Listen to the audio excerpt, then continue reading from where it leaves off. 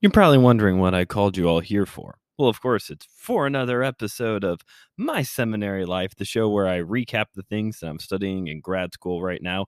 Hey, everyone, I'm Brandon Knight, your host. And today we're going to be talking about the exciting world of volunteers, casting vision, and maybe firing people. I don't know. All this week, we were talking about in ministry administration volunteers, how to get volunteers, why it's difficult to get volunteers, and why it shouldn't be difficult to get volunteers. Thanks for dropping in. If you're new to this show, please make sure you subscribe wherever you're listening to this show, and you can find us on Facebook and Instagram at My Seminary Life Pod to keep up with weekly updates as well. So let's talk about this whole idea of volunteers. It's this long-standing tradition within church history that it's really difficult to get volunteers for your ministry. And in the class, what we discuss is that the reason why it's difficult to get volunteers is because we're not doing it right. We're not presenting the pitch well. That is what it comes down to, is that the desperate pleas from the pulpit of please, we need more volunteers, please. It's not that's not good enough. That's not the best, most efficient way to get volunteers. Now, interwoven into all of the lecture notes that I'm reading for this lesson this week is a lot of business buzzwords, a lot of nobody wants to be on a losing team. You want to be on a winning team. And as I guess good as all of those, that mentality can be, it doesn't sit well with me. It makes me kind of feel a little icky the more business-y this gets. I don't want to say the more professional this gets. I will say the more businessy that it gets.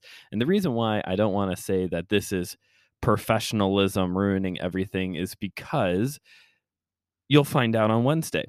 Because on Wednesday, I have a special One More Thing featuring friend, pastor, boss Scott Irwin talking about professionalism in the church and why it is a good thing. So, but when we start talking about all these buzzwords of, you know, be a winner, present yourself as a winner, all these type of things, that stuff feels icky.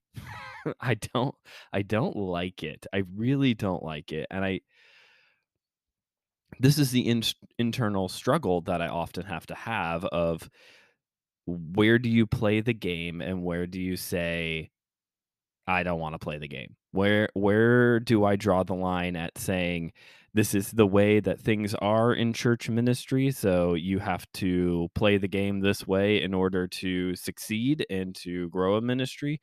And when do I say no, this is toxic? This is not something that belongs in the church. This is the internal struggle that I have frequently. And I have friends in my life on both sides of this spectrum. I have friends in my life that, you know, kind of see this stuff and can rationalize of like, well, this is where we see this in scripture of how this can work out. And then I have other people in my life who would say, yeah, if the pastor ever said that from the pulpit, I would immediately leave. So volunteers. Volunteers. It's hard to get volunteers. It can be hard to get volunteers. And a lot of times, as this class this week in the notes pointed out, is because we go about it with the wrong approach. Not that the making the announcement from the pulpit is a bad idea, but it should not be the first line of defense, and it shouldn't sound like a desperate plea for help. In scripture, it talks about how it makes it clear that we're not supposed to be doing this alone. You go back to the very fabric of humanity in Genesis chapter 2, that it was not good for Adam to be alone, so God made him a helper. Like, you go to Ecclesiastes and you look at two heads are better than one. You look at this type of stuff of it's interwoven into the very fabric of what it is to be a human, that we're not supposed to be doing things alone. We're supposed to be a team working together. I feel this all the time with this podcast where I'm the one man show, so I can't do all of the work. As the great Dirty Harry once said, a man's got to know his limitations. Should I try that again with a better Clint Eastwood voice? Let's try this. A man's got to know his limitations. Oh, yeah, that was a lot better. A man's got to know his limitations. Like, a man's got to know how far he can go as a one person show. I did not mean for all of that to rhyme, and somebody's going to text me about that. A man can only go so far as a one person show, which is why I introduced something like One More Thing, where other people can come in and join into the conversation and bring an entirely different perspective and depth of knowledge that I don't have. Great stuff. But the Bible is clear that, like, we're not supposed to be doing this alone. I just this morning was reading in my devotions Luke chapter 10, where Jesus sends out the 72 out ahead of him to be messengers that the kingdom of God is at hand. And he doesn't send them out one by one. He sends them in groups of pairs. Someone could see that as like, well, you could have covered even more space if you would have done one by one by one, but instead, two by two by two, you have a more effective ministry because you're working together. Professionalism. The thing that I have a hard time with is that a lot of times when this conversation of you need volunteers, you need to build a staff comes up, we always go to that story in Exodus where Moses is inundated with judging people's claims, and his father-in-law is like, you should get some men here to divide up this work. And that's always seen as like this gold standard for, this is in principle where you should get the idea that you need a staff to accomplish ministry. And I agree, the elements are there for that, but I'm wondering, in light of context and in light of maybe a Jewish understanding as well, is that really the point? Is that really the point of that passage? We see it again in the book of Acts, I think it's chapter 6, where the apostles get a complaint from a group of women that they're not getting the daily distribution. So they decide to find men who are of good report, full of the Holy Spirit. And that's how you get Stephen. And they go and they call these men and they take care of the distributions. That way, Peter and the rest of the apostles, they don't have to forsake doing the praying and teaching element of ministry. So it's in the Bible in various spots, this idea that we need to be working together. Whether that's the actual literal point of that story in Exodus, I'm not sure. There's this part of me that feels skeptical that maybe there's actually something more going on in that story, but I just haven't had time to dig my teeth into it. Hey, if you have any more knowledge on that story in the book of Exodus that I'm talking about, head on over to email seminarylife@gmail.com. Shoot me an email and let me know, or drop into the show's DMs. You can even leave a voice message on Anchor and I can play it here on the show. Fun fact. Anyway, so we're not supposed to do ministry alone. We need to build a team. How do you build the team? Well, of all of the things in the lecture, we had 2 lectures this week, one video and one PowerPoint. Of all the things that was in the lecture, there was 2 that really stood out to me. One was just a clever idea. I've seen churches do this before. So if you're listening to this and you are in church, you are part of a church or parachurch ministry and you want to drum up some volunteers, have a ministry fair. I've seen this done at a church before, one other time, where they have a special Sunday where that is the entire point, is to get new volunteers. And so it was a normal church service. I think it was a little shorter because then they had in the hallways and in classrooms all the different ministries with booths set up and information and sign up sheets. And it was cool and enjoyable. I really enjoyed it because on the side of the person who was walking around getting all this information, it was just really cool and really encouraging to see all of these people so passionate about their ministry.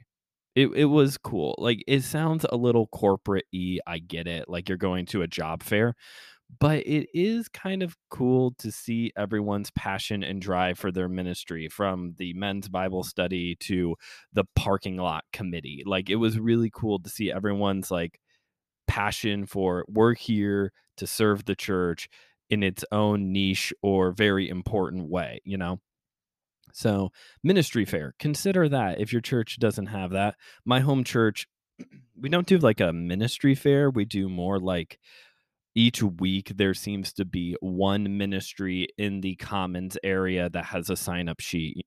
You know, it's either the small group ministry or the women's Bible study just has a sign up sheet and a person standing there to talk to people as they come by and, I guess give them the sales pitch. You could look at it that way. The other thing that stood out to me, and this was probably the life skill that I need to learn more. So thanks, professor, for including this in the lecture notes. Is this idea of the pitch? So when you pitch somebody an idea, how do you what do you talk about? Okay, whether it's a ministry event, an idea for a podcast, something that a project you and your spouse need to work on. When you pitch somebody an idea, what do you focus on? And in the lecture, it talks about how primarily what people normally focus on is the plea. I need help. Okay. Reflecting on my own life, I do not do that at all. I do not spend time on the plea. I actually spend time on the details. I overshare. I inundate with information. I inundate with this is what we need done and this is how we're going to do it and da da da da da da da, rather than focusing on the vision. Okay. So in the notes, it says that a good pitch is 80% vision, 20% plead. Okay. You need to make it clear that you need the help. That needs to be a part of that needs to be a part of the plea is, or that needs to be part of the pitch, is that you need help. But primarily it should be the vision for what you're trying to accomplish here. Don't get bogged down in the details. You know, details are good. People will ask questions, but you need to focus on the vision of the ministry, of the event, of the podcast project, of the whatever. You need to focus in on the vision, which means if you don't really have a clear cut vision for whatever it is you're doing, you should really work on that first. Please get that together first before actually pitching somebody an idea or pleading with them to join a ministry. And it's because people like direction and they like being part of something bigger. You know, anyone can feel sympathetic and hop on to a ministry for a plead, but from studies done, it shows that that's how you create a culture of a revolving door of volunteers or of staff members, is that they feel more guilty than they do that they're, rather than buying into a vision that they are excited about. Okay. And like I said, for my own personal life, this is just a general life skill that I'm not very good at. I get bogged down in the details. So I look at things like my seminary life, and I've been asking for a while, hey, how would you like me to grow this show? I want you all to tell me how you would like me to grow this show. Why? Because I want to. I want to grow this show. But the thing about, like I said, the issue on my end is there are so many different ways I can grow the show. I am just one person. I need to choose a direction that best fits me and my life.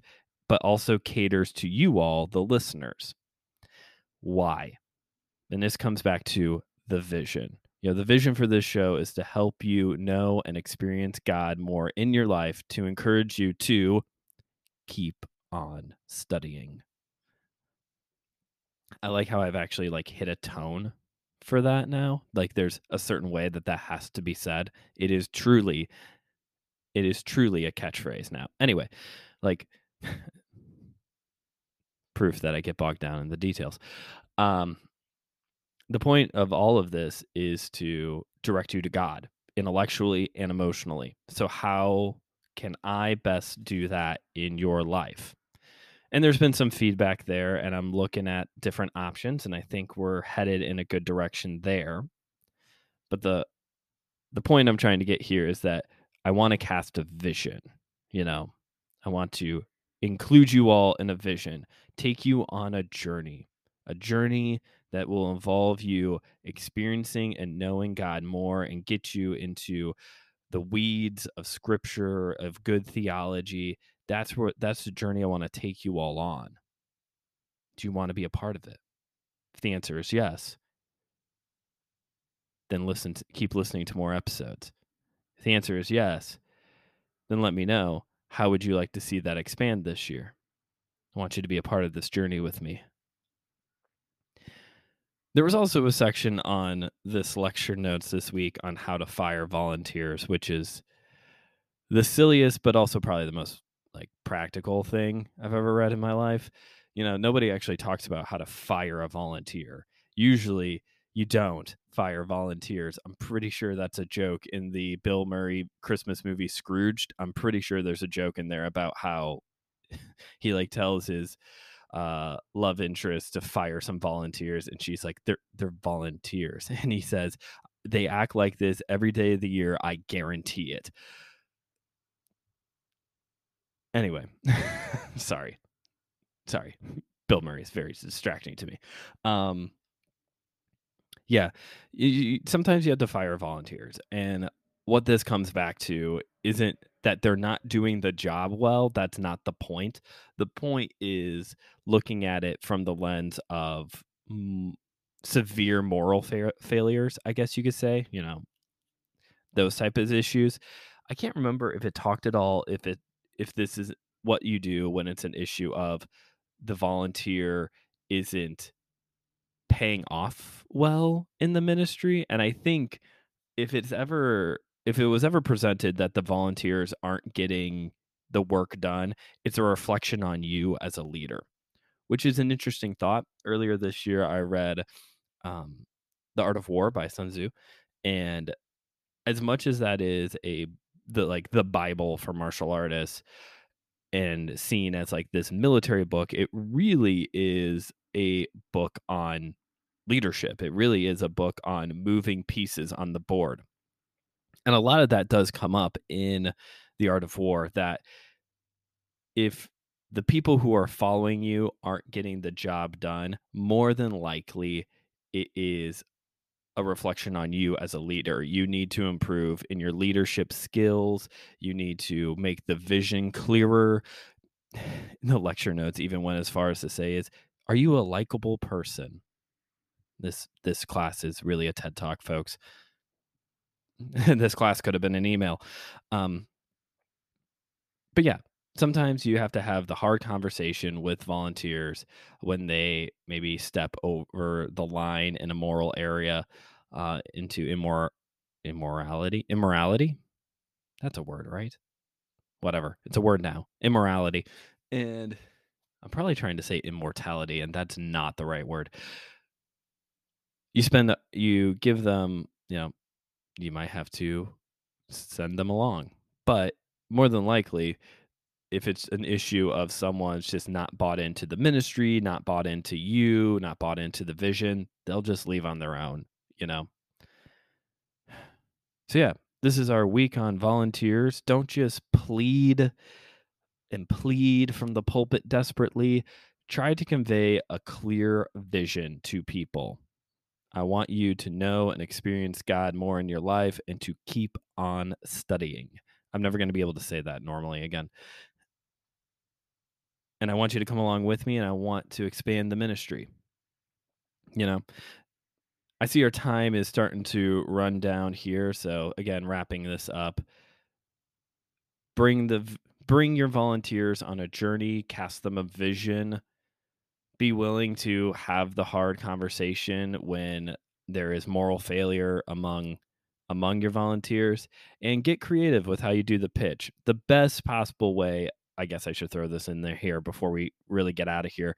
The best possible way to um, bring people into your ministry is by face-to-face invites, but you can do the plea from the pulpit. You can send an email. You can have the ministry fair, but the best possible way to do this is just to go to the person or couple, whatever it is, take them out to coffee, take them out for a donut, bring them into your office and, you know, make them a cup of tea, whatever, um, and have a conversation with them and make them feel noticed. They are a person. They are not a cog in the machine to get ministry done. And I do draw the line there. That was never said in the actual lecture notes, but that's where the business mindset eventually starts to fall apart for me, because these are not just cogs in the machine to get work done. We are partners in ministry together. Let's start wrapping this up. What's going on in my life? Well, what is going on in my life? Well, last week I ended up going to see Morbius and it was fine. The end. That's the whole review. And then this past week, I have been writing 4 sermons this week. I'm working on sermon number 4. One was a men's ministry Bible study. I already got that done. I got 2 tomorrow, one Sunday morning sermon and one Sunday night small group meeting, and then Verge on Wednesday. So a lot of studying this week, but also a lot of Mario Kart. That's what I've been doing to interrupt my studying. I think that's it for today's episode. Thank you for listening. Thank you for coming in week after week to listen to this very weird ministry administration class. I don't know if I've learned anything, but it's given me things to think about. Again, coming up on the feed this Wednesday is our special One More Thing featuring Scott Irwin talking about professionalism and the church. I think I've already told you all the details. Email seminarylife@gmail.com, at my seminary life pod on Facebook and Instagram. Let me know if you have any questions, comments, or concerns about the show or about what could be the next new phase of the show. Right now, I would say the most popular answers have been the lectures and workshops and also subscription episodes. So if those do interest you, let me know. We can continue to push this ball forward. Also, finally, every Thursday now on Instagram, I am going live, which is something new. I'm testing out on social media. Social media is always kind of in flux of what I think is working and not going over. And this is something I'm trying out. So it's just a little time of devotion and also prayer. That is definitely something that you can expect to happen on the Instagram Live is prayer and also a short conversation about something else. And I found out I can post those as just normal videos after the fact. So if you miss it, you can check it out. I'm trying to go live right around 1:00 Central Time to do these as well. So. And I think that's it for today's episode. Thanks again for listening. And as always, keep on studying.